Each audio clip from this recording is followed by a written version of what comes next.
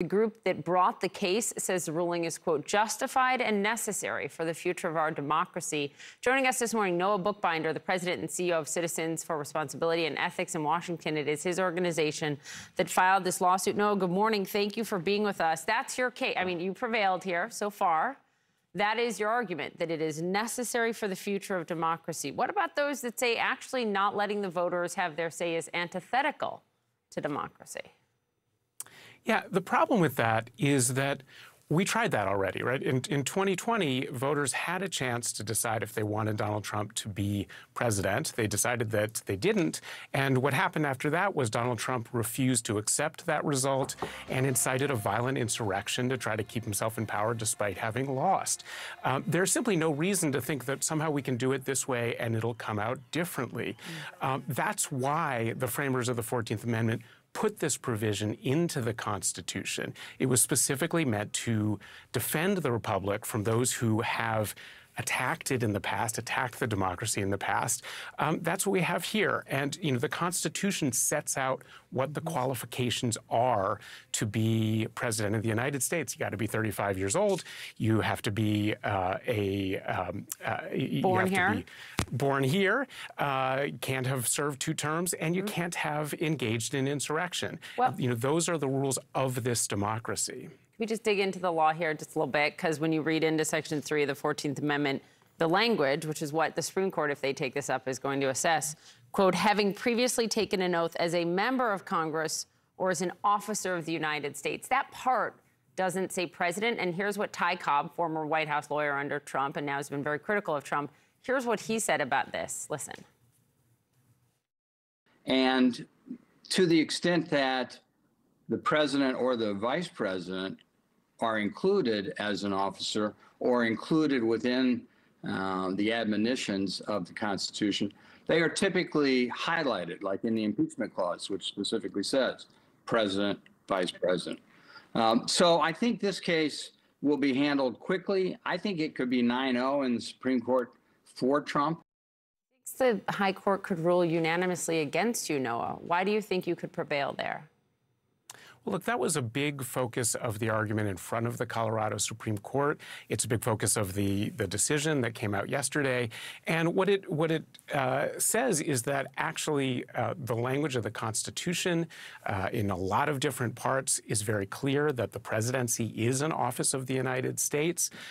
The debate over this provision in the 14th Amendment was made very clear that all offices, including the president, were meant to be included. You know, there's discussion of dictionaries and common understanding at the time. We think actually it's very clear from the history and the language that this was meant to include all officers. That includes the president. And just logically, it simply doesn't make sense that the framers of the 14th Amendment wanted to protect the country from those who had rebelled against it, those who had engaged in insurrection, except for the very top person who could do the most damage. It doesn't make logical sense, and we think the support is not there in the language or the history for that argument. We're pretty confident about that one going forward. You're looking at the majority of these justices being textualists and originalists and looking at it that way to would arguably be in your favor. But I was struck by the dissent, Noah, from 3 of the justices. Let me read you one of the dissents on this court from Justice Carlos Samor. Quote, even if we are convinced that a candidate committed horrible acts in the past, dare I say, engaged in an insurrection, there must be procedural due process before we can declare that an individual is disqualified from holding public office. He writes, I am disturbed about the potential chaos wrought by imprudent, unconstitutional, and standardless system in which each state gets to adjudicate Section 3 disqualification cases on an ad hoc basis. What he is saying is, what does this do to our republic beyond Trump? If this is what it is, then what? How is this not portend chaos? Well, look, our elections are run by the states. States on a routine basis decide the qualification of candidates. We've had decisions in Colorado and a whole lot of other states about the age of a candidate, about whether they were born in the United States.